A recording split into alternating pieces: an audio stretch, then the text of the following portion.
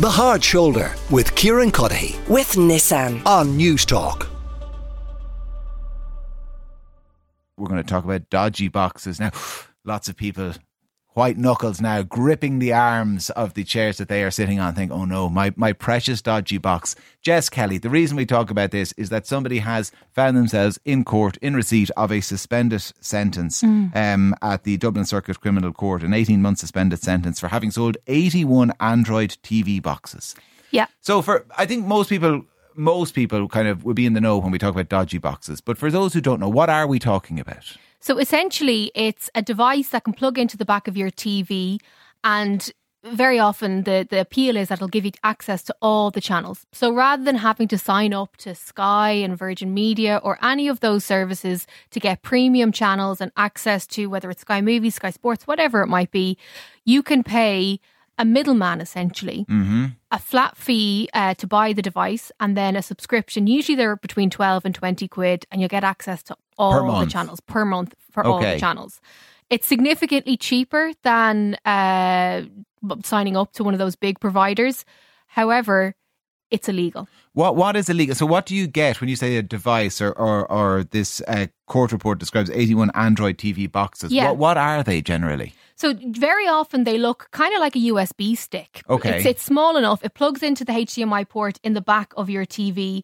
The correct device, or the correct name for them, is that they are essentially protection defeating devices. So something you plug in and it can get a signal from a source.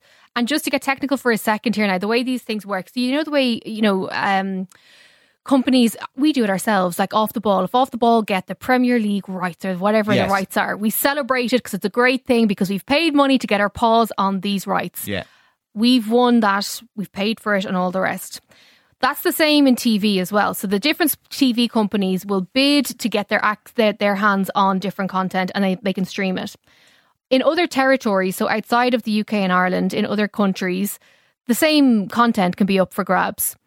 And these middlemen can rebounce the signal. So say if you're in Croatia, they can rebounce that signal to your dodgy box in Kilkenny, so you can watch all the channels for free. So it's not exactly that you're stealing directly from Sky or you're stealing directly from Virgin Media.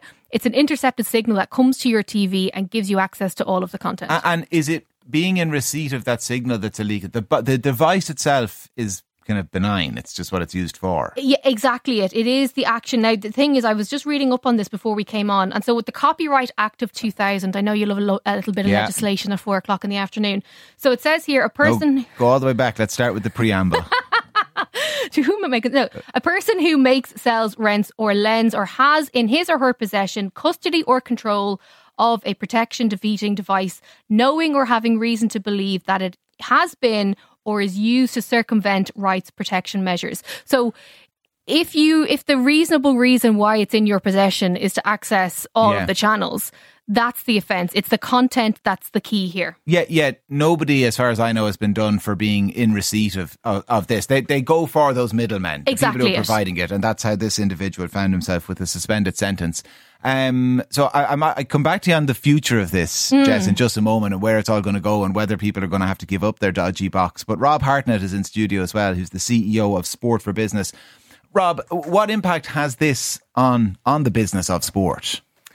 It's very difficult to say what impact it has on any given day. But if we look at the amount of money which those broadcasters pay to sporting bodies in order to have that right to broadcast their games to us as the general public, Sky Sports, the BBC and TNT Sports, which used to be BT Sport, paid £6.7 billion in order to show the Premier League, just the Premier League matches, over the course of the next 4 years. The Premier League itself, the revenues that it derives in, 60% of the revenues that go to Man United, Man City, Arsenal, Chelsea, everybody else, comes from broadcast revenues. So you take all of the replica jerseys, all of the burgers, all of the match tickets, all of the sponsorship, And that only comes to about 60% of what the overall income is from the broadcasters. So if the broadcasters have paid that amount of money, they need to get a return on it. And if they're not getting a return, and Sky were in court for this case last week, and they said that there are potentially hundreds of thousands within Ireland that are actually using this technology, then that's a material impact on them. It's also a material impact on the likes of the GAA. We had the GAA Go announcing last week that there were 38 games that they were going to be showing their prey to this as well. And so that money is being taken away from the GAA, which is not for profit, which means that every time that you plug in your box, it's not a victimless crime. You're actually taking money away from the sporting bodies. You're taking money away from people like me and you who are actually paying for these services, because if everybody was paying for them, we'd probably be paying less. So it's theft. And it's a form of theft that is, I mean, dare I say it, almost socially acceptable now. I would struggle to count the amount of my friends who've got dodgy boxes. I hate to out them all now on national radio. I'm not going to mention them by name, but they are ubiquitous across the landscape. And the attitude, I think, of a lot of people, even listening to this, and I'm sure they're probably getting in touch now on the text line, is, so what? The sporting bodies that Rob mentions, they're loaded. Yeah, they're loaded because they're getting money from the broadcast revenues. And those have been going up and up and up all of the time. But I'm old enough to remember a time when drink driving was a kind of a socially acceptable crime. And trends change, fashions change. I think that point of the theft from the individual, so that, like, these are expensive. I mean, Sky reckoned that it was costing that it costs around about just a little over €1,000 a year to have their full package. So these 81 boxes or 81 devices were responsible for costing them, whatever number it was in the millions. That's just one incident, one middleman that they've got. And, an 18-month suspended sentence. I know the judge said that he was a decent fella and all of the rest of it, but an 18-month suspended sentence is probably not going to deter people. I think probably custodial sentences are the only time that people will think, geez, actually, I am breaking the law here. And there are repercussions to it. I think we need to reinforce that point. If you do have a dodgy box, if you are someone who has it, yes, you can feel good about you're not paying a huge amount on a TV subscription, and maybe you're not having to pay for Netflix and all the rest. But it is illegal. It's like back in the day when I was in college and you'd be downloading albums from LimeWire or Pirate Bay and whatever it is. You'd feel so good about getting to watch the next episode of Grey's Anatomy before other people because it didn't air on TV until 2 weeks later.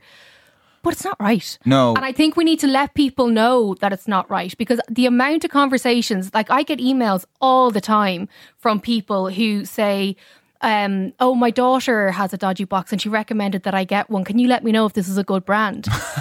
Like, do I have the responsibility then to interject and tell that woman that her daughter is wrong for recommending a dodgy box? Like, we need to have these conversations. But you see, Lara in Dublin, he says that, and I think Lara speaks for a lot of people, if these Premiership players are being paid millions per year, I have zero concern about using a dodgy box. Somebody else points out, it's like those old DVD ads where they said you wouldn't steal a car. John in Limerick says they're as ubiquitous around the country as Honda 50s once were. Colin says an Android box is basically just a mobile phone without a screen. It's those illegal apps that you put in the box, just the same way you put apps on your phone.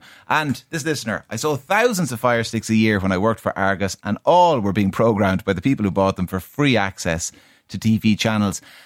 Rob, Jess mentioned, say, LimeWire, and we had Pirate Bay and Napster as well before them. And they changed the music industry. They gave birth to Spotify. The music industry realised we can fight this, but we can't defeat it. Instead, we have to come up with a similar product. And you know what? People will be happy to go with our product that's legitimate for a small fee. And it revolutionised music. There's no sense of this changing the TV industry. They're still in the let's just try and clamp down on this phase, are they? Yes, clamp down, but sport has been an integral part of appointment to view television, which is why it commands the rights, because everything else, you just, you pay your subscription service and then you watch it, but nobody watches everything at the same time altogether unless it's a Rugby World Cup quarter-final or an FAI Cup final or a big event that people actually sort of want to sit down and watch.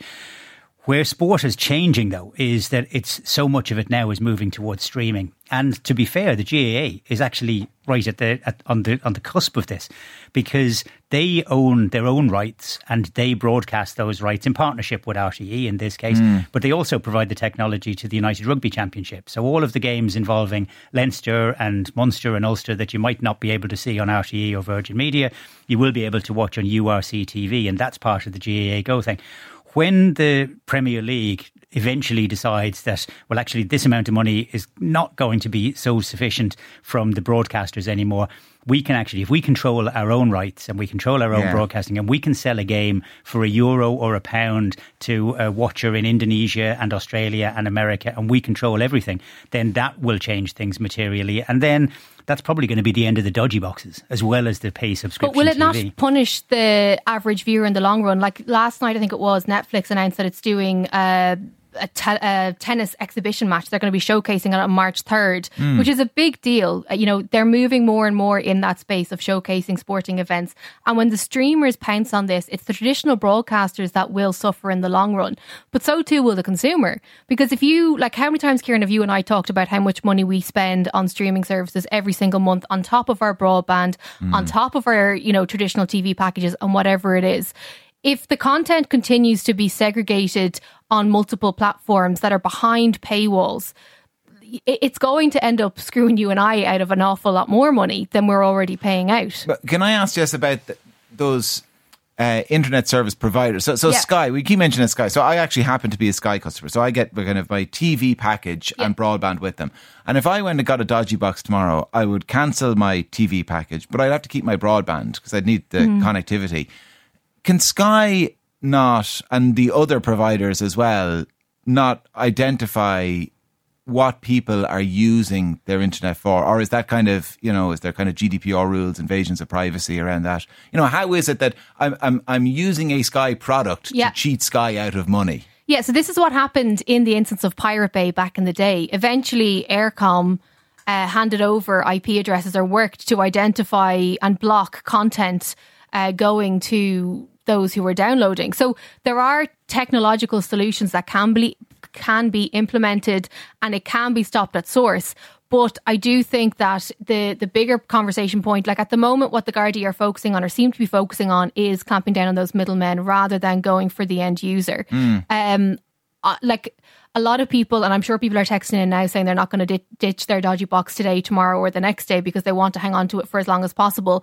I don't know that the guards will be knocking on your door, but the internet service provider could shut off access. Like that could absolutely happen. Or the service could disappear entirely if the right chain of middle people get caught.